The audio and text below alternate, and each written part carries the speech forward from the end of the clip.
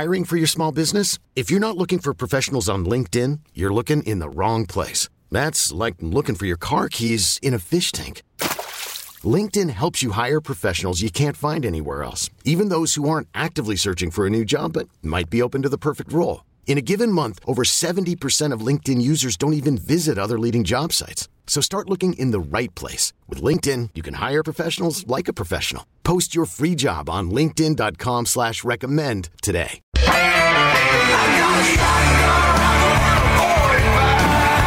It's time for Come and Talk It with your host, Michael Cargill, brought to you by Texas Law Shield. Over the last decade, Michael has championed and supported the rights of law-abiding Texans to own and use firearms. He is the owner of Central Texas Gun Works, a veteran of the United States Army, and has achieved national exposure in such prestigious media outlets such as Forbes Magazine, Fox Business News, CNN Money, AOL, BBC World News, Huffington Post, and the New York Times. Cargill vigorously defends lawful gun ownership in this country without regard to party politics. And now, here's Michael Cargill. Good afternoon, Austin, Texas, the live music capital of the world. Let's praise the Lord and pass the ammunition. Today on the show, we have inside the studio Andrea Brower. She's the executive director of Texas Gun Sense. Also, we have Johnny Wade, the owner of Knocked and Loaded. Also, Texas Gun Sense has a new motto of gun violence prevention in Texas. Now, according to John Woods, a Virginia Tech graduate who helped start Texas Gun Sense, he helped founded the organization. Texas Gun Sense the purpose was to counter gun lobby disinformation with an objective, fact-based perspective. And then after the inconceivable events at Sandy Hook, America seemed ready to talk about guns again. And we knew already that Texas was prepared in its legislature, having twice rejected the campus carry bills, which many observers viewed as sure to pass in an overwhelmingly conservative Texas legislature. Now, Texas Gun Sense also brags about the fact that they played an instrumental role in the Travis County commissioners voting against renewing gun show contracts for county property absent guarantees of background checks on private sales. And they take pride in defeating the guns in classroom legislation in previous sessions. And they also were very instrumental in bringing a different voice to Texas gun laws. And they pride themselves on being the Texas, trustworthy source of information on firearms policy for the first time in years. So I'm going to welcome inside the studio Andrea Brower, who's the executive director of Texas Gun Sense. Welcome to Come and Talk It. How are you doing? I'm doing good. Thanks for having me here today. Awesome. Now, and I know we met like about a year ago, and we met on the Capitol floor, and you asked, if we could come and come together and have a meeting or something like that. And I told you that under no circumstances, that we'd ever agree on anything, but today I invited you on the show because I like to hear, exactly what you have to say, because I do know the history of the organization, because we've had to fight really hard against Texas Gun Sense, with, a bunch of different people, who have, like John Woods, who, like he said in the statement, I guess on the White House website, that they really wanted to make sure that we didn't get concealed carry on campus passed. And so we were able to get all that stuff done, which was very hard. It took several sessions to get that stuff completed. So I'd like to welcome you to the show today to kind of talk about, what has changed with Texas Gun Sense. Well, as far as I know, Texas Gun Sense has always been a gun violence prevention organization. It's not a new way of framing what we do. We've always seen it that way. I've been involved with the organization 2 years. I've been the executive director for a year and a half, and since I've been involved, that's the way we frame it, because we look at it as basically two things: safety, education, public awareness, safe storage, trying to prevent accidents, suicides, and things like that. And then the other part being enforcement, trying to better enforce the laws at the state level, and try to keep people that are already prohibited or might be at risk of harming themselves or others from having a gun. And I think it's valuable to be here today. And I know a lot. I'll just say right off the bat, I know a lot of people don't like me right off the bat. I know a lot of people. It's not that we don't like you. Okay, B or what the group I work like for. you. I think you're a very nice person. Okay. I just disagree suspect. with. I just disagree with a lot. Yeah, and that's okay. And I think there's a lot of things that we could talk for 5 hours and probably still disagree. But there might be a sliver of something we agree on. And I think, and I even heard you say it in an interview before, Michael, that you think people need to be responsible with their guns, and I agree with that. And I don't think people are responsible enough, and that's from talking to a lot of people and seeing what I see on the news.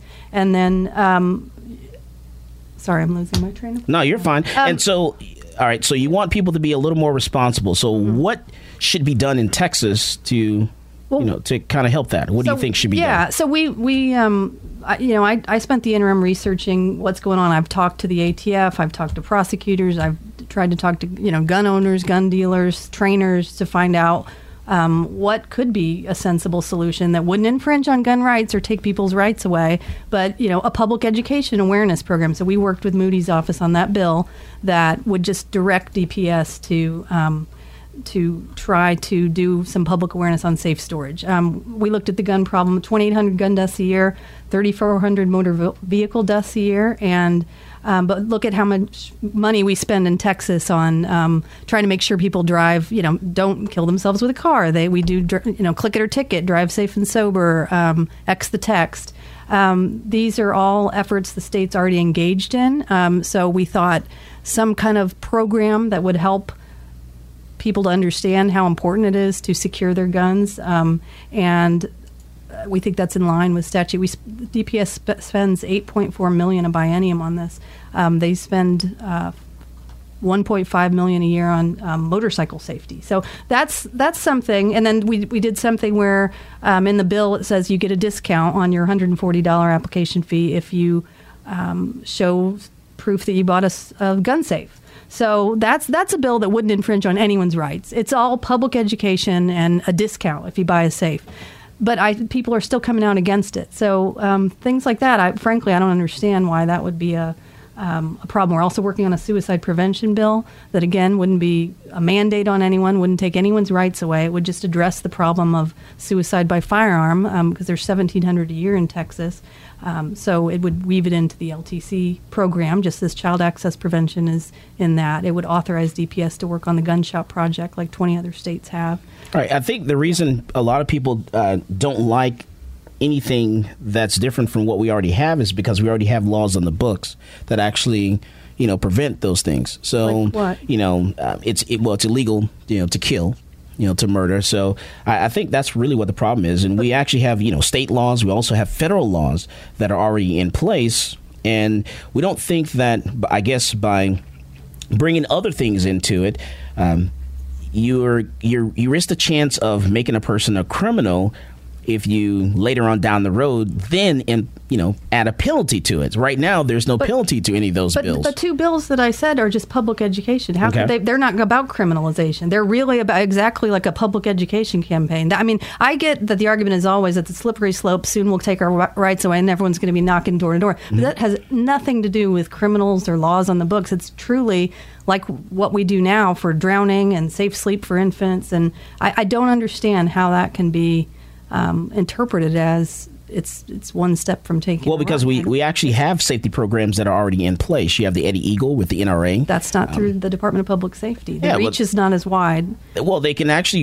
use that. It's a great program, and it's actually been tested and tried, and so it actually works really well. Well, then DPS they should partner, perhaps. But I think that, do you see that 3,500 deaths and injuries a year are a problem? I see a lot of problems with, people dying from, in automobiles on 35. Well, of course, I see a lot of problems with that. But is that a problem? Should it be addressed at all, or should we just say no? It's not worth addressing. Well, 35 is a much bigger problem than anything we have in Texas. But why does it have to be one or another? It's not. You've got people working on traffic safety, and not enough. You've even got the car industry that works on it, and so I don't think we're doing enough on to do with because right now people listen to us, they're shitting on I-35, and they're like, my goodness, I got a gun in my vehicle, and I'm not going to do anything crazy with that, but boy, I really wish this person in front of me would get the heck out of my way. But if we could do something to try to reduce the 3,500, I mean, couldn't we make an effort to? Well, we do. We actually have classes. We have classes now that people attend. They can go take a gun safety class. All those different things. So how are you going to? You can't make people. But people are trying to get rid of those too. People are trying to get rid of it with constitutional carry, or we call it permanent. That's not going to get rid of them. It's going to make it basically optional in Texas. Yeah, but that would be the state saying this is no longer important. You do not have to do it. Well, let me ask you a question. What do you think you're going to tell somebody about suicide that's going to make them decide to not take their own life? Well, studies show that 90% of people that have tried to commit suicide do not go on to kill themselves. I mean, this is research. So the argument that they're going to kill themselves anyway. I don't think I understand. People who tried to kill themselves. Mm-hmm. So you're saying they failed? Yeah. Okay, and you feel like that's because they're getting an education after that? Yeah, they're getting mental health treatment. Most of them have mental health. Well, I agree with you. Mental health treatment could certainly help, but I don't know what you think you're going to cram into. What you're going to make DPS do that's going to change anything? Most public health experts agree that suicide is preventable, and that if people knew the signs and warnings of suicides and the risks, that they could help people, or that people. Why don't we start getting this printed onto the labels of pill bottles then? About suicide? Why are we trying to force this into you were saying you're gonna attach it to the LTC code? Why don't we have labels? We do have labels on drugs. I know, but like you mentioned, that talk about suicide. Though. Oh, there's tons of labels. You know what I'm saying? Why are you pursuing the avenue of the LTC classes? You know what I'm saying, and trying to get DPS to enforce that versus taking another avenue as well. Well, there's a Suicide Prevention Council of Texas, and there's messaging in other ways. I mean, it's not very robust, but I mean, there's a lot of warnings on drugs and pills, and I don't know. I'm sure I don't know if any of them say anything about suicide. I think what he's getting at, which I would agree, is that suicide. Once they've gotten a gun or gotten to that point, you're not going to have any impact on them at all. So. And to backtrack, attempted suicide is typically done by females. Studies show very high propensity of females do it to get attention. Okay, men commit suicide. Yes, and they're the ones that are grabbing the guns. Yeah. So it needs to be prevented before. Guns are not an issue because I guarantee you, if a man wants to kill himself, if he doesn't have access to a gun, he's going to get a knife. He's going to sit in his car. He's going to do whatever it takes to get the job done. They will get it done. So a lot of this has to do with these veterans and stuff. The military needs to the VA needs to get way better at helping these guys. That's where the problem is. Guns have nothing. Oh, they have absolutely everything to do with it. Because if you're in a crisis and you have easy access to a gun, you're much more likely to take your life. And my point is, if he'll hit somebody with his vehicle, he'll go off a cliff. He'll find it. That's not what studies show. That is not what studies show. You'd have to show me those studies because I've taken many a class where it's been proven that men commit suicide, women attempt. No, you're exact. The most people that commit suicide in Texas by firearms are middle-aged white males. That's exactly who are most of the LTC holders in Texas. The LTC class already requires, the fourth thing that it requires is child access prevention. There's 443 kids killed or injured every year in Texas. People say that's worthy, right? Let's keep them away from kids because we don't want a toddler to pick up a gun that's on the nightstand and kill somebody, right? Suicide is 1,700, not just 443. What if we just made people aware? You know what? It's fine, law-abiding citizens, if you want to have your gun for self-defense. But when you have someone that's suicidal, like your 17-year-old daughter, you might want to just be thoughtful about locking it up. Here's the 1-800 We're already making them aware by teaching them this in the class. So what more do you want us to do? You teach about suicide prevention in the class? We talk about a lot of different things in class. There's no way in the world that I'm going to be able to sit there and give a person education on suicide prevention. That takes years to get a degree in that. And I'm not a doctor, so I can't give a person enough information. There's always so much more that I can do. Our classes the classes by the state are mandated to be 4 hours. Yeah. Okay. I actually spend 6 hours. I'm actually going over that limit. We're giving them so much information, and we don't even take breaks. We take like one break the entire day. At 12 noon, we'll take a break, and then we're going. You just have to get up, go to the restroom, and then we keep going.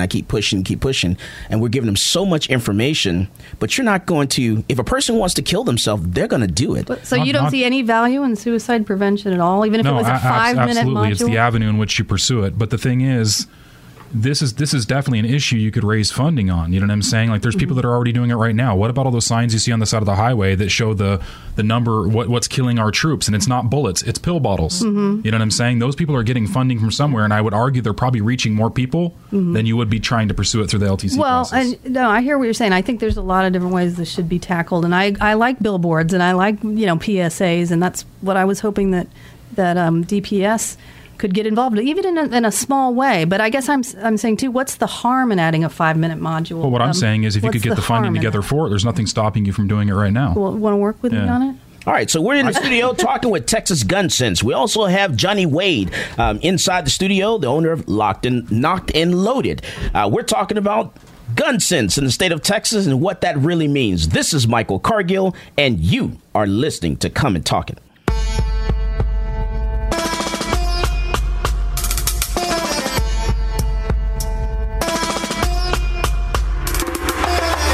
Peace, this is Maj Toure. You're listening to Come and Talk It Radio with Michael Cargill.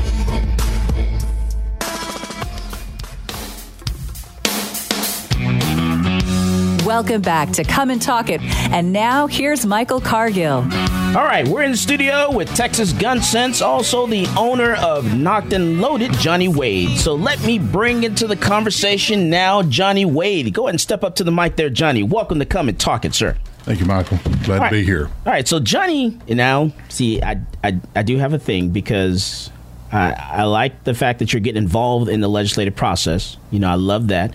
But what I don't understand is why you chose to lobby with Texas Gun Sense. That's the one thing that I'm confused with at the Capitol. And I do have to throw that out there first.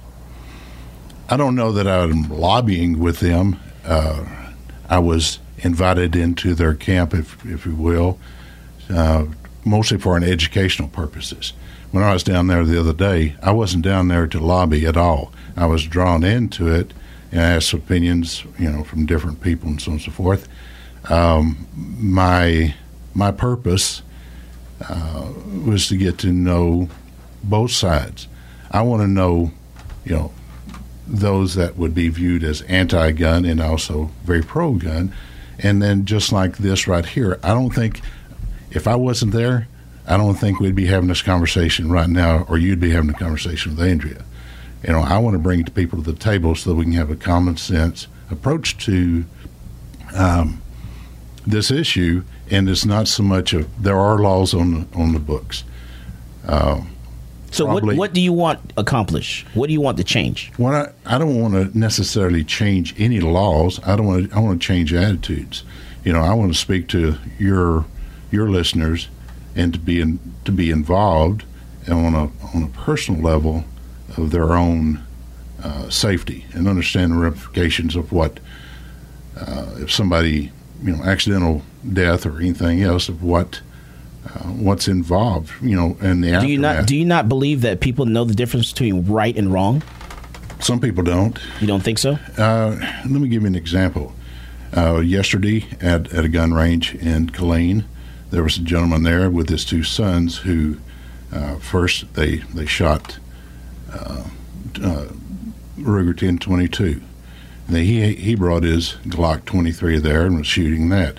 His boys, one was just barely a teenager, and this is coming from a master sergeant that I'm acquainted with. He was viewing this. Anyway, Dad said, okay, you can shoot the gun. He got interested in the girl next door, or in the next lane over. Okay. And the master sergeant noticed that one of the boys, the older one, had the gun pointed in the face of his brother. Went over and asked the dad to... Should immediately been kicked off the range. Well, he exactly. Immediately. And what he confronted Dad. Dad said, mind your own business. And so Master Sergeant goes to the range master and says, keep an eye on it. No, there's no keep an eye on it. You should be immediately kicked off the range immediately. Well, done. I'm just telling you what the circumstances were. I have a problem with the range safety officer there. But okay. Go ahead. Yeah. It happened again. Then they were immediately removed. Now the thing about it is that's the important thing where I have a problem with somebody that is endangering their children. Now, can you regulate that? No, but it's a more stringent, responsibility of the range. But did they go home and safe that gun away? I doubt it. And when they left and they went home, probably the dad was chastising the range for booting them out. I don't have answers for any of this. I honestly don't. I'm just, I want to reach out and I want to be involved. If I can be part, and this is not my goal as far as my own personal gratification, but if I can be part of saving one person, preventing one accident, then it's worth it. So me being in that camp with Texas Gun Sense, yeah, I was there, but I was there in observing. It's just like you believe in Jesus Christ.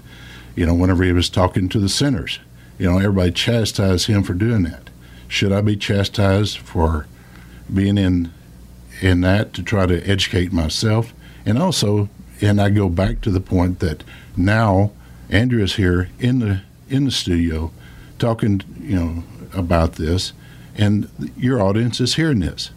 I don't want to infringe on anybody. All I want to do is participate and educate myself in gun safety and prevention of death. And see, it's hard for me to Monday morning quarterback something that I wasn't there at, because I honestly, when I'm at the range, I don't have any problems at all in talking with people and making them understand what they're doing is wrong. So anyone that I've ever had to deal with at the range, if understand when I tell them that what you're doing is unsafe, you should not do something, they fully understand that. So maybe there's a little more to that story. I'm not sure. But I like to ask you this.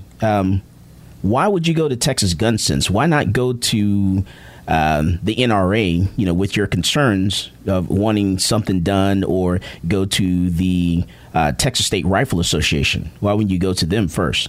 I didn't know anybody. I happened to meet Andrea. You're owner of a gun store. How do you not know the NRA or the Texas State Rifle Association? I don't know who those people are. I've never reached out to them. I've been just recently. So why would you go to an anti-gun organization first? Well, again, how do you best understand the strategies and what they're trying to do if you don't go in view and listen to what they have to say? If you can't, and that's the whole thing about this today. We're at a table, we're discussing this, and I don't see a problem with it. I certainly have not received. I've been criticized for it, but again, it's like this. Let's have a discussion, and if we have this divisiveness that everybody is taking their boundaries, and it's a little bit like, you should understand this. Sometimes when you dig your foxhole too deep, it becomes your grave, and I'm all for. I don't want my guns infringed upon. I don't want my rights infringed upon at all. I like what I do. I like my gun stores. I'm all for it, but I want to be proactive and to make sure that the future of gun ownership is secured. And to me, the more you obviously have more vocal outcry from the left, as we'll call it, I'd like to see a little more subtle, and then I guess but a more kinder and gentle approach from the pro-gun. Well, that's because gun control has always been racist, and it started back in the 1800s. So, but before we get into that, I do want to ask Andrea, something, and that is, out of all the states in the United States, and I think I asked you this a couple weeks ago, of all the states in the United States, what state would you pick as your ideal state for guns? I don't have an ideal state. All I'm trying to do is take some small steps in Texas to make it safer and reduce. So there's not any one state that you can pick and say, "Hey, they're doing it right," or I can live in that state because they're doing the right thing. Because the agenda I crafted and that I've been working on through this session has been, and I would have loved to work on it with TSRA. I tried to reach out to TSRA. They won't sit down. This is why I appreciate Johnny, and he knows I'm not anti-gun, because why would I be working with him? I'm not working with him, but why would he even talk to me? Why would we be friends? if I was trying to take his guns away, and why would he hang out with me if he thought not, or why would he even associate with me at all if I was anti-gun? That's making I'm actually kind of confused in all that, because if I had a problem with, I'm thinking that maybe some people are coming to the gun store and they're not possibly, they don't have good intentions. I'm going to do something about it. If I have a problem with the process or how things are working, then I'm going to go to the NRA or the Texas State Rifle Association and say, hey, we may want to do something about this. But to go to, and I'm going to say it again, an anti-gun organization, you take your concerns, to that organization. I actually do have a problem with it. But he's not taking his concerns. He cares about the 3,500 deaths every year, and I'm going to tell you, you don't see safety bills coming out of the TSRA. They don't. And when you say the word safety, they shut you down. They're coming out against the Moody bill that there is no right infringement whatsoever. And I actually disagree with that, because the story that Johnny just told us, there are basic safety rules. Whenever you talk about guns, whenever you start teaching a beginning handgun class, you start teaching a firearm safety course, you first go over the basic gun safety rules. And when if a person violates those basic rules, that's a no-go. You're done. You're finished. And when a person does that, and if they don't understand the fact that they just violated the basic safety rules by pointing the gun at someone else, then you're done. But, Michael, most gun owners in Texas don't take the LTC class. There's only 5% of Texans. This is not just an LTC class. There's the NRA safety course. There are beginning handgun courses. Don't you think a lot of gun stores do that? There's many Texans that never take a class, that they just buy a gun. So what are we going to do? We're going to force the Texans to take a class? That's not what I'm saying. So what are you saying? I'm saying exactly what the bill that we worked on says, to do some public awareness. It doesn't hurt anybody, and it could help somebody. Do you think we do not do that when people walk into the gun store and we're selling them a gun? We're telling them, hey, by the way, you don't do this, don't do that. Does that Make happen sure you don't point at the gun Cabela's and at someone Academy else. and at every purchase? I mean, some people are just doing their background check and they're leaving, and they don't have any education, and people would think it's common sense. So just like turn around, don't drive into the water, but we still do campaigns on it. So we're going to force Cabela's and those other Academy and those places to do this, and if they don't do it, we're going to punish them? Nope, not at all. So I didn't say anything about forcing any gun dealer to do anything. So have you gone to Cabela's or Academy and say, hey, why don't you do X? No, I've gone to Texas Gun Trader. I have emailed them and said, I've tried to go. I've said, hey, what about just saying on there, like, it would be best to get a background check when you sell over the internet when it's a stranger, and they didn't respond. I went to TSRA before open carry, and I said, hey, what about just putting on there that the 3-point harness is with the best that way mentality? to keep What we should do is we should go to the car dealerships and we should say, hey, you know what, when you get in your vehicle, you should do at the dealership. Well, that's why we have a driver's license. I'll bet you that there's no gun shops around that would deny that if you were to come in there with like a stack of pamphlets you wanted to leave there that have some information on them, like whether suicide prevention, gun safety, I bet you there's no gun shops that would deny you or wouldn't let you leave the stuff there for people to pick up and read, you know what I'm saying, or even hand the stuff out whenever they do sell stuff, you know what I'm saying. But when you start forcing the taxpayers to pay for stuff like that and produce stuff like that, that's where it becomes an issue, you know what I mean? Yeah. But again, there's no gun shops around, or even Cabela's that would, if you went in there and said, hey, can I leave a stack of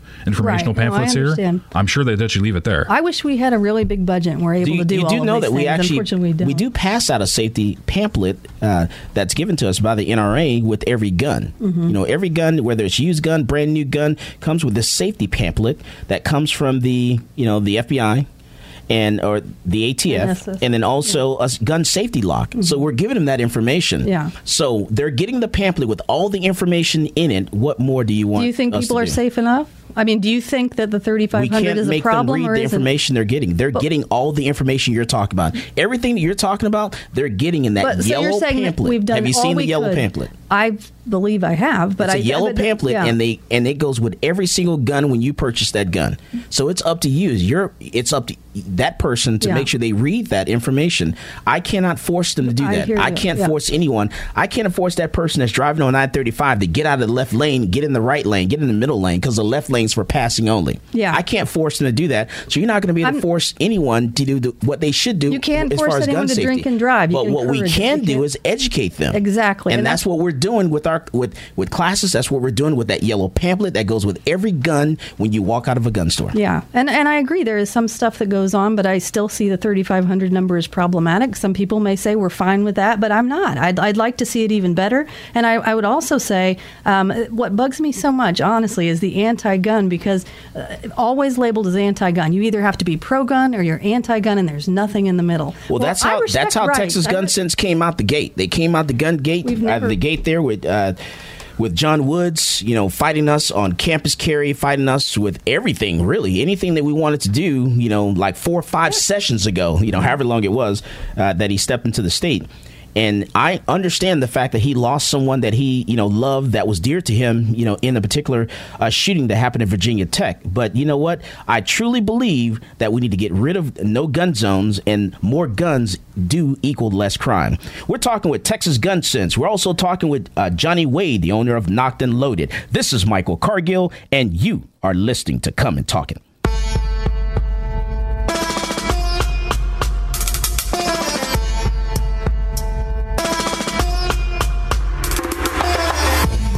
This is Brittany Glaze, and I get my global gun news from Michael Cargill on Come and Talk It.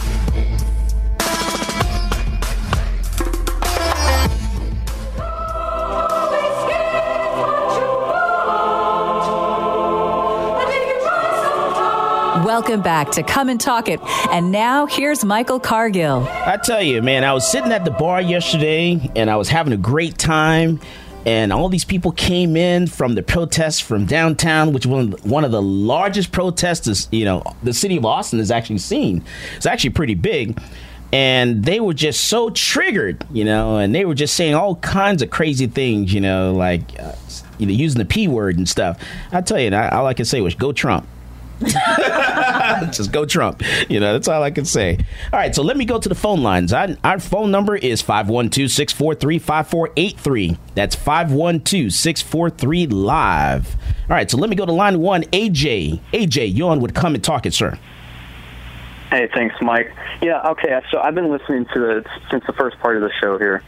And let me tell you, the whole thing that's going through my head listening to all this, it goes back to the early 90s with Eric Holder, with his little speech saying that we've got to brainwash the public into thinking firearms in a negative manner, that we can't do this once in a while, that it needs to be a daily repetitive thing. So when I hear the words common sense or assault rifle or, these other terms and we're not trying to take away your guns, but it's for the children and stuff, it's to brainwash the public, and it's been heavily enforced since the early 90s, and this seems like a product of that. Along with that, I've heard all these this statistic that there's all these deaths and all these deaths, but it's not broke down. That number is not broke down between what crimes it was actually in. Was it gang-related violence? And if it was, would any of these things that they're trying to get pushed had any way to prevent any of that? What's the breakdown of these statistics? And you would see that anything that they're trying to push wouldn't do anything than other brainwash the public into thinking in the firearms in a negative manner. So then they can come back for the magazine, we can't have high-capacity magazines. We can't have this. We can't have that. Suppressors are bad, even though they're like rarely ever used in a crime, period. Right, so what you're saying, AJ, you're saying, hey, what this is we're starting out with just the safety aspects of it, and then you're going to do a little bit more, then a little bit more, then a little bit more. You're just going to nip at the gun rights by piece. Well, if you look at the states, like you kind of mentioned earlier, where you kind of hinted around saying, what state in the United States would you model, your gun laws that you're trying to go after? And no one could answer the question. Well, you look at the states with the most gun laws on it, i.e., let's look at Chicago. Look at all the crime that's going on there. Look at the deaths that's going on there. These laws aren't doing anything to prevent that. So, you're saying more restrictions you put on people, it's really not doing anything. So in Chicago, like you just said, and I'm repeating this because some people can't hear you, but like in Chicago, they have very strict gun laws in the city of Chicago. As a matter of fact, there are no gun stores in the city limits in Chicago. I don't know if a lot of people even knew that. I've actually been, in contact with a group that wants to open up a gun store. They actually want me to come there and open up a gun store in Chicago. And I'm like, no, not unless you change the laws where I can carry my gun. And if you did, then I'll go to Chicago. But yeah, you're right. So let me go to Andrea with Texas Gun Sense and see if she has a reply to that. Yeah, I mean, we're not trying to brainwash anybody. We are absolutely fine with gun ownership, certainly for law-abiding, responsible citizens. We don't have a problem with it. You're right. There are some outliers of states that have strong gun laws, like Chicago. But there's also been studies that have shown states with really strong gun laws have lower gun deaths. And a lot of these laws, like background checks, they do work. So what we are trying to say, and you asked about breakdown, 60% of all the gun deaths in Texas are suicides. Then you have homicides, and then you have accidents as the third cause, and I don't have the breakdown within all of the homicides, but what we are saying is, guns aren't, I agree when you say guns don't kill people, people kill people. That's true.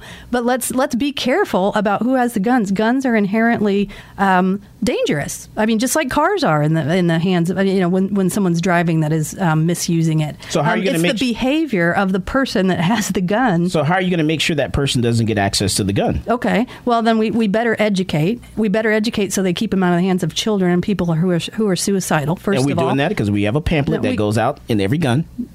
It doesn't do enough. It's not working enough in our view. I mean, the numbers of suicides are going up every year. How much are you hoping to reduce it? Because there's no way you're going to get it to zero. Do you want to reduce it? I mean, do you think it's a problem? I'm asking. It's not going to be zero. You're absolutely right. So how much impact do you think you will have? I mean, is it worth it? Is any public education worth it? Should we just take away the click it or ticket, drive safe and sober? Should we take all that away? I mean, is there any? I honestly think the no texting while driving has actually caused more accidents. That campaign, I think that's actually created more than anything, because now people are actually, instead of them holding their phone up in their face, they're actually holding their phone down below the steering wheel, and then when they look up, oh my God, there's a car right there. There is data to back up that the no texting laws actually increase accidents. So I think we need to get rid of all this, all this regulation, and I think it's too much. Public awareness isn't regulation. It's simply an effort to educate. I mean, in the whole anti-gun thing, look at the mothers against. Do you think people don't know that guns are not safe for their children? Do you think they sure do not. I mean, 443 people killed kids. They know. There's just some stupid parents. Well, then we need to work on that. That we need to work on educating. You cannot legislate crazy. There's no way you're going to legislate crazy. What is the problem with just trying to educate people? What is the problem? I would have to agree with the caller. I think oftentimes this is a way to subtly get your. When have you ever seen that happen, though? I'm trying to get my government. But when in gun? I mean, you've had gun rights for hundreds of years. No one's ever taken away your right to have a gun. People have had it, the CHL in 95. No one's taken it away. There's no inch. We haven't gotten anything. They just restrict everything that we can own, or it eventually gets to where we can't have these when guns. Has that happened let's take a look at California right now. But when in Texas have you been restricted from owning any type of weapon? Let's go back to 1871 when they said, you know what? None of the freed slaves are going to be able to have access to the guns. Only no free slaves. And then we're going to take away handguns from people, and we're going to allow you to carry your long gun. That's when it all started. Well, I'm sorry, I had nothing to do with that back in 1871, Mike. But I mean, that was obviously absurd and discriminatory. I don't agree with that. That was wrong. And those laws are still in the books today. Well, I mean, I'm sorry. Look at the Mothers Against Drunk Driving movement. They weren't trying to ban alcohol. They were trying to ban what you do when you drink it and get behind a wheel. Look at the people that are trying to address the prescription drug problem. What helps from that? What helps is what you can do is help us bring back Uber and Lyft, so that way people have other options that they can actually take a ride home, and that would eliminate drunk driving, because now people don't have that option. These people, we had this event, for New Year's. The people that were left, not Uber and Lyft, but the other companies that were left here in town, their websites crashed right when people needed them the most on New Year's Eve. Mm-hmm. And so then people just drove home drunk.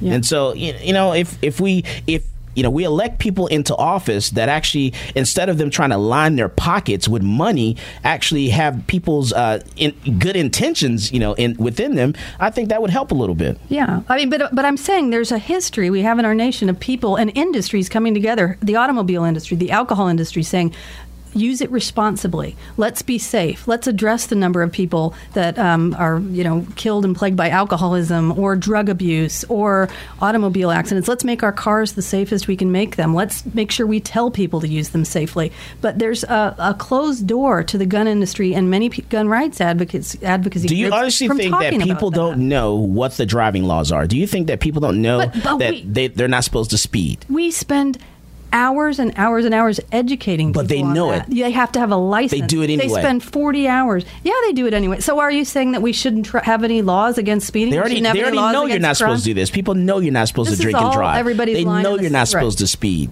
So what should we do? Do nothing? If people are going to break laws and do wrong things, we should just stay out of it. We actually have laws already in place for that. That's the thing. We live in a country of innocent until proven guilty. You break a law, then you go to court and you have your day at trial. Yeah.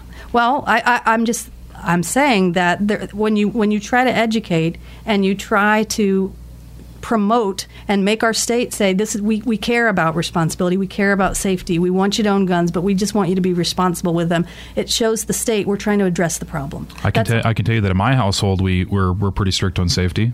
We take personal responsibility, and we have a kid that shoots, and we teach him about gun safety, and he knows how to handle a firearm, and it's taken all the curiosity of the firearms away from him. I mean, he could be around a firearm and not pay one attention to it, because when he wants to go out and shoot, all he has to do is ask. Well, I applaud you for that. I'm sure you're more well-informed than the average. What are your thoughts on universal background checks?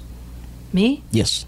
They're great. Why? They're effective. They work. Well, it's just inconsistent right now. If we and the studies have shown that states with universal background checks have 50% fewer domestic violence deaths, law enforcement deaths, and overall homicides. So we do believe that background checks, if a federally licensed dealer has to do a background check before a purchaser buys a gun, then why shouldn't you have to do it over the internet or at a gun show when people are clearly selling, oftentimes as their business? It shouldn't matter how often you do it. I think about like the practice of dentistry. What if someone's practicing dentistry once a month? Does the state say, oh, you don't have to have a license, you only do it once a month? Same with a gun show. You're going once a month to a gun show. It doesn't matter how often you do it. It matters. It's the receiver. It's the buyer. If the federal government says that. So now we should get into the business of regulating private sales of individuals for different products. I'm not talking about products. I'm talking about firearms. That's a product.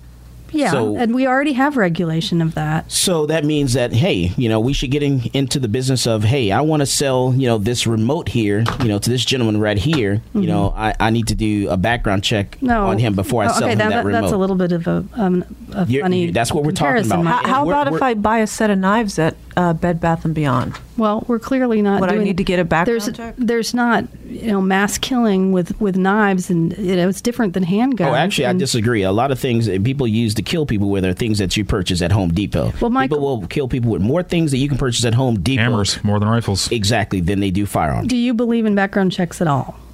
The gun stores do background checks. We do background checks in the gun store. We do background checks when we conduct business in a gun show. Do they have value? When it comes to a private person being able to sell a gun from one person to another, no, I don't think you should have to get a background check if you don't want to. But that's up to you. That's a private sale between one individual and another. But then why shouldn't it be up to you as a dealer? Why, if you at Central Texas Gun Works, you're in the business of selling guns, and that's regulated by the federal government. Don't you think people? But if you had your way, here's why I disagree. Wouldn't you say no? I don't. If you could say you could choose or not whether to do a federal background, would you say I choose not to, and I'm just going to sell it to whoever walks in the door? Here's why I disagree with you. Okay, let's say a person, when they were 30 years ago, they were 18 years old, they actually committed a felony, okay, mm-hmm. and they were convicted. 30 years ago, they'd never done anything since then, anything wrong. They are an outstanding citizen there because they saw the error of their ways. They mm-hmm. paid for making that mistake. They paid the price. They went to jail for it. 30 years later, they want to be able to purchase a firearm. Guess what? That if you pass universal background checks, that person will never be able to purchase a gun in a gun store ever, or private sale. Well, maybe that needs to be looked at. I agree that certain felons should, if they're not violent felons, then they should have their rights back. And so I think they don't. Because if we pass universal, well. A convicted felon, yes, can own a gun at home for personal protection after 5 years. Mm-hmm. They have to get it as a private sale or as a gift. They cannot purchase it in a gun store. And if you get rid of the private sale, they'll never be able to do that. If you do universal background checks, they will never be able to do that. Well, and that goes for domestic violence. If you did something 40 years ago, you are an outstanding citizen. You saw the error in your ways. You paid the price for that. You will never be able to purchase a gun from a private individual, ever. Well, I mean, perhaps things like that should be looked at. We have laws in place right now, and that's why they should stay the way they are. Okay, well, universal background checks. We believe in background checks. We think they're effective, and we think people shouldn't be selling to strangers over the internet. So a person will never pay the price for their crime. You will go to what's the purpose of sending people? The purpose of sending people to jail and never ever being forgiven for that crime. I got a question too. Do you consider it the gun show loophole? Do you consider it would you term it that? I would. Yes, I would. I would say that, and I understand that FFLs do background checks there, but I don't. If you're there and you're paying a fee and you're selling in mass, you're selling to strangers, and that's the point. Why should you go from one booth? So that's the thing. Nobody at a gun show is selling in mass privately. What does it matter if it's about? Well, no. Here's my thing though. Mm-hmm. I can sell a firearm to somebody in the parking lot of a police station. Yeah. Why don't we call it the police station parking lot loophole? And hold that thought. When we come back, we're talking with Texas Gun Sense. We're also talking with Johnny Wade, owner of Knocked and Loaded. I don't know why I say that, but I'm going to fix that. This is Michael Cargill, and you are listening to Come and Talk It.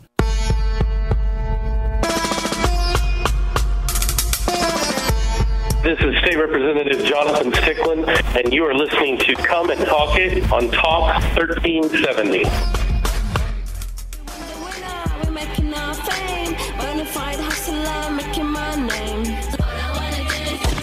Welcome back to Come and Talk It with Michael Cargill. We're talking all things firearms. Now, here's Michael Cargill. Now it's time for GGN, Global Gun News. Global Gun News, sponsored by Central Texas Gunworks, the largest online gun store in Texas.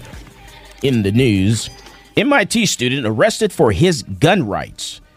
At the Massachusetts Institute of Technology, a student who just began his semester after attending the school for some years has been jailed pending an investigation. The 23-year-old was staying in a single dorm room on campus when authorities searched the premises after receiving a tip about illegal weapons. The tip reportedly came from a counselor at the school, and weapons were found in the dorm, which is strictly against school policy. The student had in his possession a pistol, a rifle, and ammunition for which he was lacking licenses, and are illegal firearms due to their capacity. Angel De La Cruz was arrested on January the 6th after the search and is being held without bail for a period of 30 days. As this investigation continues. He was not released nor given the opportunity to be given bail due to the Middlesex County District Attorney's office view that he presented a danger that required his removal from the general public. Now, there is no evidence of threats made by De La Cruz nor any type of violent behavior, yet he is still being held during the course of the investigation, which could hinder him from assisting in his defense and providing an accurate assessment of the case solely because he was in possession of firearms. The student is a previous Texas resident. Over in New Hampshire, earlier this week, the New Hampshire Criminal Justice Committee held a hearing during which they discussed the future of House Bill 201. The bill, introduced just after the start of the year, is a gun control bill which was designed to mandate background checks for any commercial sale of a firearm. Normally, this would already be the case since it's mandated under federal law. However, the first definition detailed in the bill defines commercial sale as any sale or transfer. Now, that takes place at or on the curtilage of a gun show or pursuant to an ad or display. Now, the NRA believes this is just another step toward full registration of firearms, despite how benign the author of the bill claims it to be. The Institute for Legislation of the National Rifle Association argues the term commercial sale leaves the law open to required background checks for all sales of firearms, including private transfers. The NRA also argues that even if this were taken underway for all transfers of firearms, it's almost entirely unenforceable, unless you were to institute a mandatory registration system to keep track of who owns what firearm. Now, bills in the past that bear striking similarities to HB 201 have failed to pass in previous legislative sessions. So far, no further action has been taken. Open carry in Tennessee. As it stands, the law for openly carrying a handgun in Tennessee requires you to get a permit and pay a $200 fee to the state. But HB 40 could change that. The bill was introduced by Representative James Van Huss, and if passed, would no longer require an individual to obtain a permit to open carry a handgun. Concealed carry permits would still be necessary to conceal your handgun, but you wouldn't be restricted from carrying a firearm if you lack the permit. Now, State Rep Van Huss has a few other lawmakers on his side, including Senator John Lundberg, who stated to the local news that he doesn't believe the legalization of open carry in many of the surrounding states hasn't changed their dynamics. Local gun store owners and customers also had their own opinions on the laws restricting their gun rights. To me, making me take a class or making me pay or something, that's kind of, in a way, taking my rights away, if you ask me. Well, it just slows people down, and, it costs them more money. I think more people would probably buy a handgun if they thought they could carry it without paying $200 to the state to do it. More violent protests. After the announcement of the election of Trump, we saw both peaceful protests and violent riots. During the inauguration, we saw even more displays of violence along with peaceful protests across the country. A couple of hours after the inauguration, a popular political commentator, event speaker, and Breitbart editor Milo Yiannopoulos held one of his many speaking events at the University of Washington. An avid Trump supporter, Milo breaks down and dissects political tactics of the left and the culture of the West. At this event, there were protesters, as there usually are for conservative speakers. During the event, which was on the subject of the cyberbullying, an individual was shot outside the venue. Now, the 32-year-old victim was taken to a hospital with potentially lethal abdominal wounds and underwent surgery yesterday. After being on the run for some time, the shooter finally turned himself into authorities. During the presentation, a man in the audience informed Milo about the incident moments after it occurred, as he watched news coverage of it on his phone. Now, once confirmed, Milo decided that he would address the audience in this statement. The police have told me that it is indeed the case. That we don't really have a protocol for this. I don't know if it was a fatality or not. Until I do know that, my suggestion is that the show should go on. If you think that's insensitive or inappropriate, I absolutely understand, and please make yourself heard now. But my view is that if we don't continue, they have won. And if we don't continue, we are setting a precedent.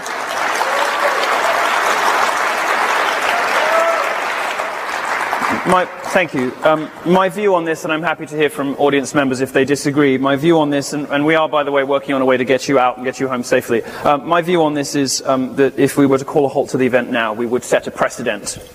We would send a message to these people that this is the way to stop events. One witness who was outside the event provided aid to the victim just after the shooting before officers arrived on scene. After event attendees were shot at with paintballs, there was one incident where an individual threw a rock at a police vehicle, and protesters were seen displaying inverted American flags. And that is your Global Gun News Report for this week of January 2017. All right, so we have in studio today Texas Gun Sense. And so Andrea was she handed us the legislative agenda of Texas Gun Sense. And there are a lot of different things on here. There are a couple of different bills on here. And there's some things, there's something from Senator West. What's that bill from Senator West? What's that about?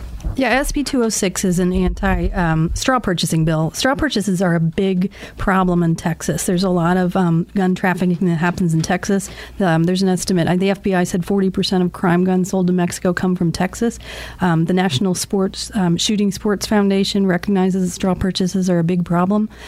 Federal law outlaws straw purchases, but Texas does not, despite many other states, red and blue states, that establish a state law against straw purchases. So why would you need a state law against straw purchase when we already have the federal law? Well, there's already because it's not very well enforced. I mean, Johnny told me that he had a straw purchase a couple weeks ago, called it into the ATF. ATF never called him back. We all know the ATF is under-resourced. You know that as an FFL.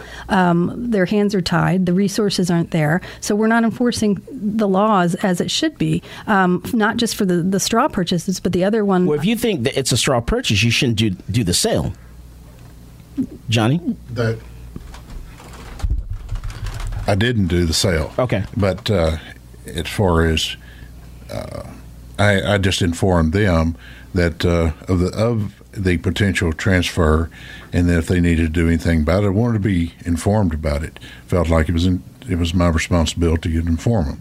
Never got a phone call back in regards to that situation. So I understand that they are overwhelmed, and one slipping through the crack may not be a big deal for them, but I'm just trying to do my part. Okay, and a lot of this stuff I'm seeing on your legislative agenda are things that, really we have laws already in place for these things. Okay. No, actually, we don't have state law for straw purchasing. We don't have a state law. We don't need state law when we have federal. Well, but I've interviewed prosecutors. I've interviewed the DA. I've interviewed. I went to the U.S. Attorney's office. So your problem is they're not doing their job. Yeah, and this is how other states. So they need to do their job.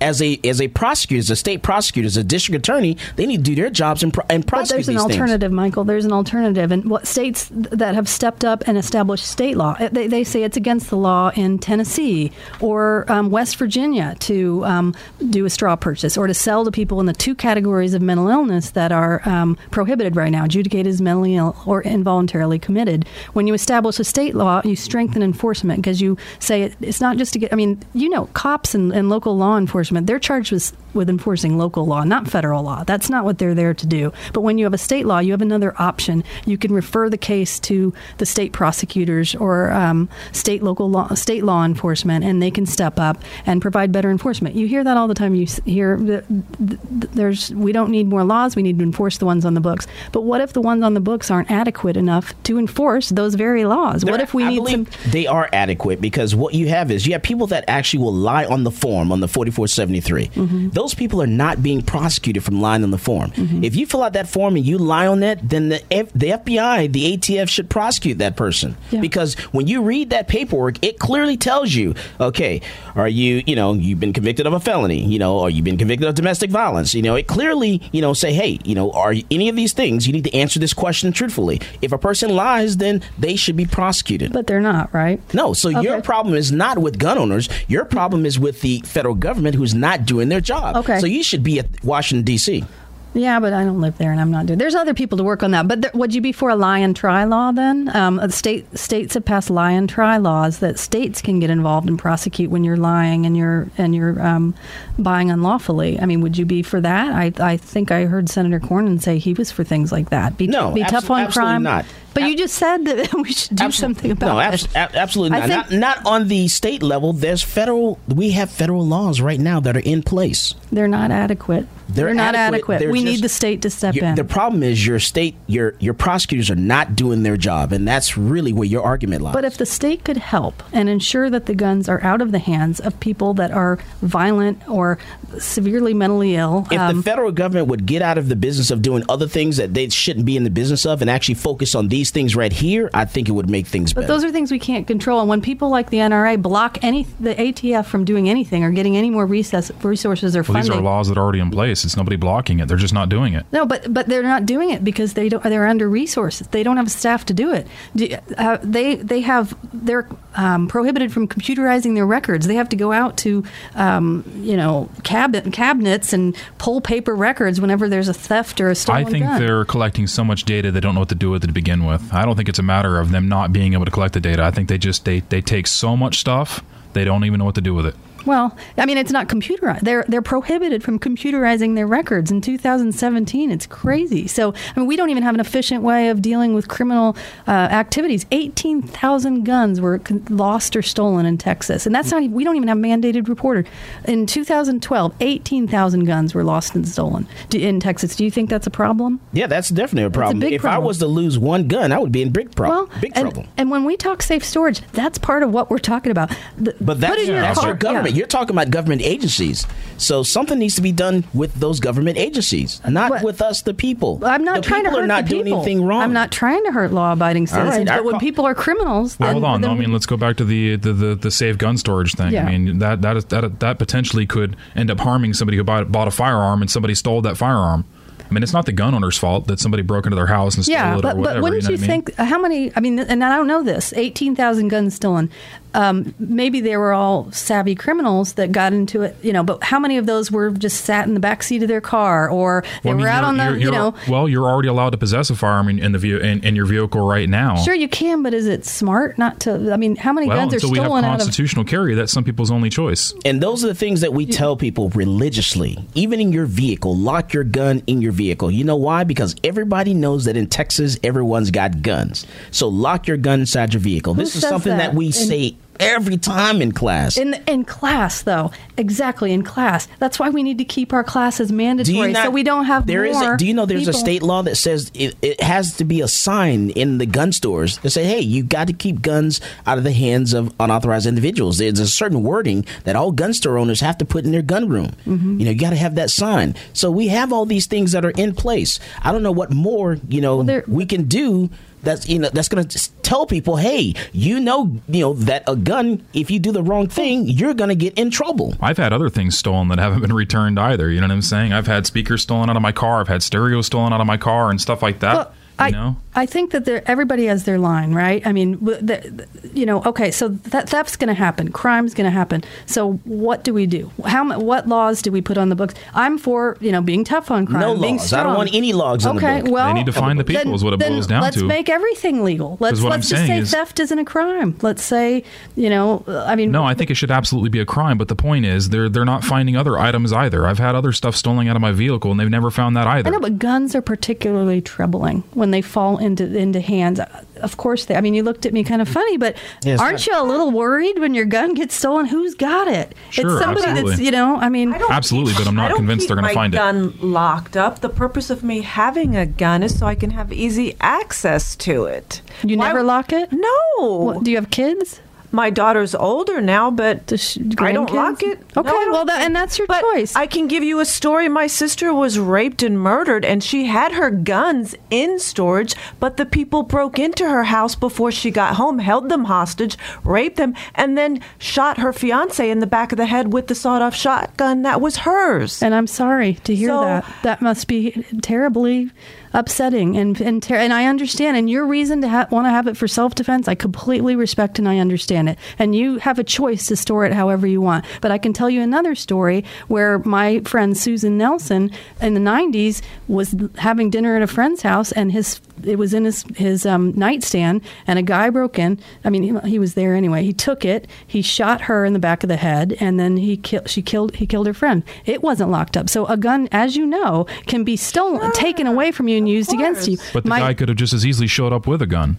Certainly, but having that accessible that's backfired kind of on them. Devil's advocate on that, though. You know what I'm saying? You could have tossed a coin on that. I mean, the guy could have shown up with a gun or more guns, or it could have been several people. There's actually some studies that show that when you have a gun at home, you're actually just like if you have knives in your house, you're more likely to get cut, I guess, right? And just like there's studies, I don't know that study, but there's studies that I think the FBI has put out, or law enforcement, how many crimes are prevented from people owning guns. Actually, the FBI, their self-defense gun use is very, very low, and this is from their own statistics. Okay, so law enforcement. Here's the problem, Janai. They don't report crimes that were prevented. You know what I'm saying? They report crimes that were committed, and like if somebody didn't kill you and you called the cops, that's one thing. I mean, they're not always reported. Well, here's the kind of crimes I'm talking about. Like, for instance, if I'm open carrying in Texas and somebody is thinking about robbing me, and all of a sudden they see I have a handgun and they turn around and go the other way, that is a crime that is not documented. I mean, but that's all. There's a lot of speculation there. There's if that person looks at you sideways, is it going to be? No, I mean, this is documented. The FBI said it was used in, I think, 2% of break-ins was used successfully to defend. I mean, this is FBI statistics that I have. So when somebody does thwart a criminal breaking in, that is documented. It's just very rare. I mean, it is very rare. Self-defense gun use. But I mean, we also have statistics that show that as gun ownership goes up, crime rates go down. That's undeniable. If it's John Lott statistics, those have been debunked. Let me go to the phone lines. Our call-in number is 512-643-5483. That's 512-643-LIVE. Line 1, Michael, you're on with Come and Talk It. Yes, very interesting program. I just wanted to make a comment. Andrea and folks like her from the anti-gun or gun control organizations are very glib and quote studies left and right. It's a fundamental problem that undermines their whole position. These studies are paid for by Michael Bloomberg and other anti-gun foundations, and they are just junk science. No, it's FBI. I was quoting the FBI study, and I'd be happy to send it to you. May I speak, ma'am? You just got something incorrect, so I wanted to correct you. Ma'am, I didn't reference the FBI study. I'm talking about all the studies that you've been quoting throughout the whole program. These studies are junk science. They use faulty methods. They use cherry-picked data. And when you have to lie to support your position has no validity at all. Now, for those folks who want to see a rebuttal, and of course everybody should read your data and also in your studies and look to other sources as well. You say that John Lott has been debunked. I would argue with that. He has not been debunked. When you say that, it just means that some of the scientists or academic or press folks that are paid by your foundations have said that he's wrong, and that's not the case. I would recommend that people read your studies and then get a book called The War on Guns by John Lott that refutes the studies that you're talking about and the statistics that you quote at every opportunity. Thank you very much. I'm going to hang up and listen. Bye. Thank you for your call, Michael. Andrea? Well, I mean, I don't do research. We're a small 1.5 person organization, so I'm not doing the research myself. I mean, there's research that findings on both ways. I understand that. I mean, that's why I like looking at the FBI statistics. That's something I hope we can both agree with, or that are fairly objective. And I understand people are very suspect of every town. Again, I think this all boils down to do you see? And I know it's not just gun violence prevention, folks. Do you see that it's a problem? Is the theft and the crime and the 18,000 stolen guns and the accidents and the injuries, is it a problem? Does it bother you that 3,500? Yes, but all that stuff is already illegal. Okay, but could we, if there was a way to do more, could we try to do it? And it wouldn't hurt law-abiding. I haven't heard one yet. Okay, well, I've given you some. I have done my research throughout the interim, and I have talked to the ATF, and he told me internet sales are a huge source of crime guns. I mean, I don't know how, because you're required to send a firearm to an FFL dealer. If you're out of state, but not in state. I mean, you can sell from El Paso to in-state, Michael. If you sell somebody a firearm online, somebody from Lubbock or something, and you're going to send them the gun, you can't directly send them the gun, correct? No, you can't ship it to them. It has exactly. To go it's not. There's no FFL is allowed to do that. Period. Not within state. FFL. You're exactly right. I'm talking about private dealers. There's thousands of private dealers in Texas that are selling to unknown people across the state. Again, and it's a problem. I could do this in the parking lot of a police station, though. It has nothing to do with the internet. You're just mad at people advertising their firearms for sale online. That's not an internet sale. I'm not mad at people. I know, but people are meeting in person to do this. This is not like then why not meet up at the gun show? I mean, why not meet up at the gun dealer? Because people are calling it the gun show loophole, and it's not a gun show loophole. We can do it anywhere in the state. Okay. Any property that we're allowed to stand on, we could physically do an exchange right there. Walmart parking lot. Yeah, I think it would be best to walk into that Walmart and ask them to do your background check for you. Then you know who you're selling. The people that did the shooting in Dallas that killed the 5 police officers, that was sold over Facebook. That gun, without a background check. I mean, when we are lax in our screening processes, things happen. And you know, I think we should do our best to try to make sure that we know who those people are. No, the gun isn't bad, but when a person that is intent to do wrong and they are or they're irresponsible or they're severely mentally ill, we should try our best to keep guns out of that person. Also had a bomb too. There's nothing that you can do that's going to prevent, you know, well, someone used the bomb on him, but there's nothing that you're going to do to prevent someone, you know, who really wants to do something bad. They're going to do it. You know, you're not going to be able to legislate crazy or anything like that. So if they're dead set on committing murder, which is illegal, you know, they're going to do whatever they need to do to get that tool to commit murder. I disagree. I think you make it harder for somebody, and at least you're deterring and you're delaying and you're trying to enforce the law. Let me ask you a question. Mm-hmm. The harder you make it for law-abiding citizens to possess firearms, do you not think that puts people's lives in jeopardy as well? No, because anything I said, like a background check, how does that put it harder for a law-abiding citizen?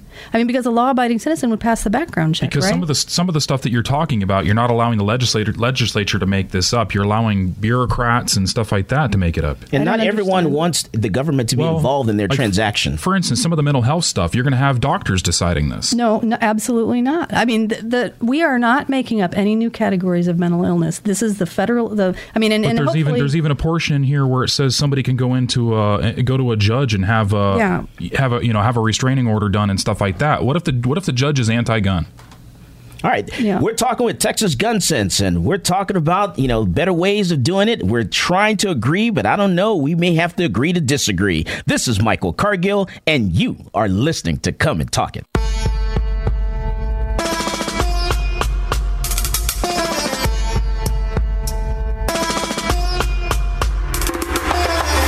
Yo, what's going on, guys? It's Jack Jones here, and I get my gun news from Michael Cargill on Come and Talk It.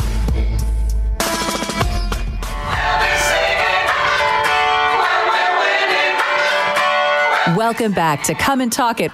And now here's Michael Cargill. I tell you, I get knocked down, but I get back up again. We're trying to work through this. We're trying the best we can. But let me go back to Johnny Wade, because Johnny's been kind of quiet there. And, you know, because I'm just trying to understand. Well, here's what I want you to do, Johnny. I want you to promise me that you will talk to Alice Tripp with the Texas State Rifle Association and maybe try to sit with her and meet with her and, you know, give her some of your suggestions of what you think should be done, which I haven't really heard today. Can I come too? Because she won't speak to me. Well, actually, as far as suggestions, I'm not here to make suggestions. I'm not here to try to enforce anything at all. I'm here to educate myself, and then also to be proactive in the future of it, and again, trying to secure the future of firearm ownership. But you betcha, I would love to sit down and visit with them. And anybody else, I don't know these people, and probably I don't know that I would get in the door unless somebody kind of opens that door up. And that's the reason why. Well, you have to at least try first, you know, because being, you know, an owner of a gun store, you should know, you know, the people that are with the NRA. You know, I'm sure. I don't know if you guys teach any classes or anything like that there. No, I don't. Okay. But I try to be proactive. But you should, you know, be familiar with the Texas State Rifle Association, the one organization, you know, that is, you know, your backbone here in the state of Texas, being a gun store owner. So I would think that you would, you know, try to reach out to them first. That's just me personally. I've only just recently gotten involved, and I'm just kind of making the rounds. Okay. Can I say something? Sure, please. First of all, well, I'm not going to say anything about the Rifle Association, but I will say that the reason that Johnny got involved, I think, if I'm incorrect, tell me, is because he was concerned about safety. He was concerned about the number of deaths. He stood up and he spoke out, just like the other firearm safety range instructors that I've been working with too, and that I've been meeting with and talking to. I'm not just making stuff up to be anti-gun. he wanted to talk about safety. We're talking about safety. We're talking about reducing deaths. The Texas State Rifle Association is not talking about these things and will not talk about these things. Yeah, they are. They're always talking about safety. All pro-gun organizations talk about safety. That's not what they're talking about in the legislature. We also preach personal responsibility, too. I can also say, I'm pretty sure Johnny knows that the NRA and the Texas State Rifle Association, Lone Star Gun Rights, and Texas Carry, they've pretty much got gun rights covered in the Capitol. Have you ever heard of any programs from the NRA, any of the Eddie Eagle programs, any of those things? They're teaching gun safety.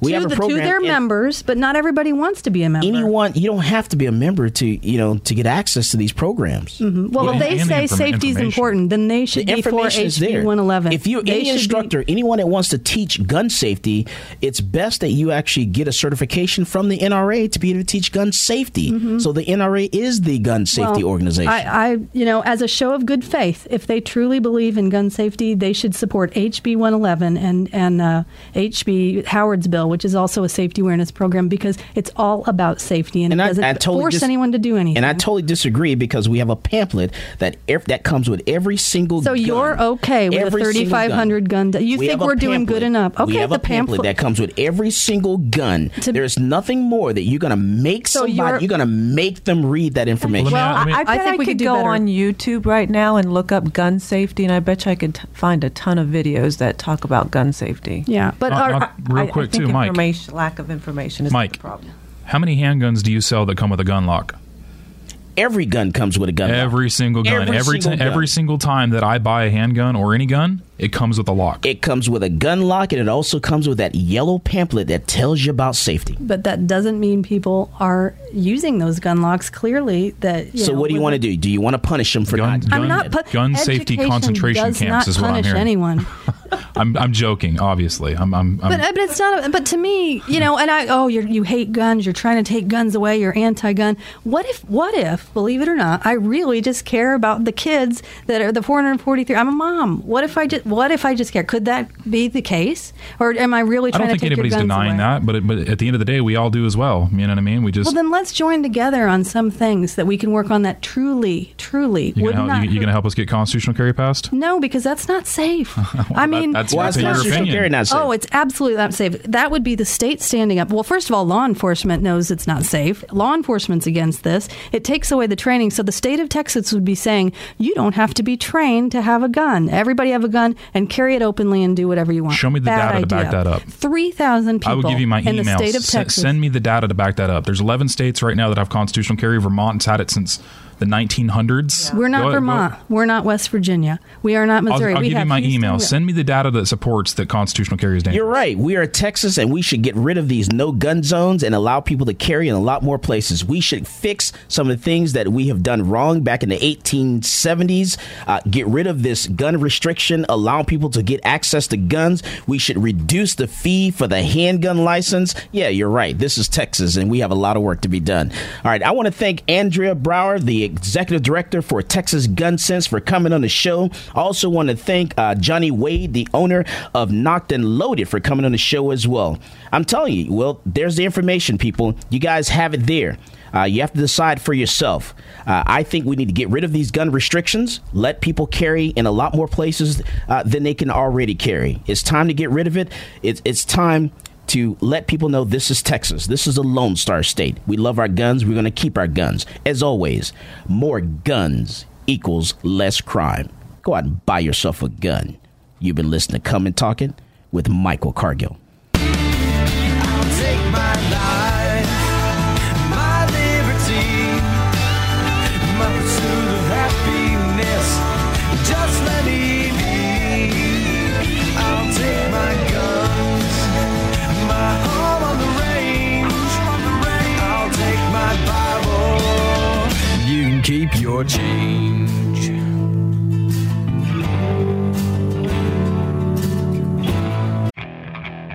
Okay, picture this. It's Friday afternoon when a thought hits you. I can waste another weekend doing the same old whatever, or I can conquer it. I can hop into my all-new Hyundai Santa Fe and hit the road. Any road. The steeper, the better. Because my all-new Santa Fe is available with H-Track all-wheel drive, so I can hit the trail without a worry in the world. Heck, with 3 rows and best-in-class rear cargo space, I can pack the whole family in with all our gear. We've got available dual wireless charging for our phones, so we'll never lose touch with civilization, and we won't lose touch with the primordial power of Mother Earth. So which is it? Waste the weekend or do something a little more epic? And conquer it in the all-new Hyundai Santa Fe. Visit HyundaiUSA.com or call 562-314-4603 for more details. Hyundai, there's joy in every journey.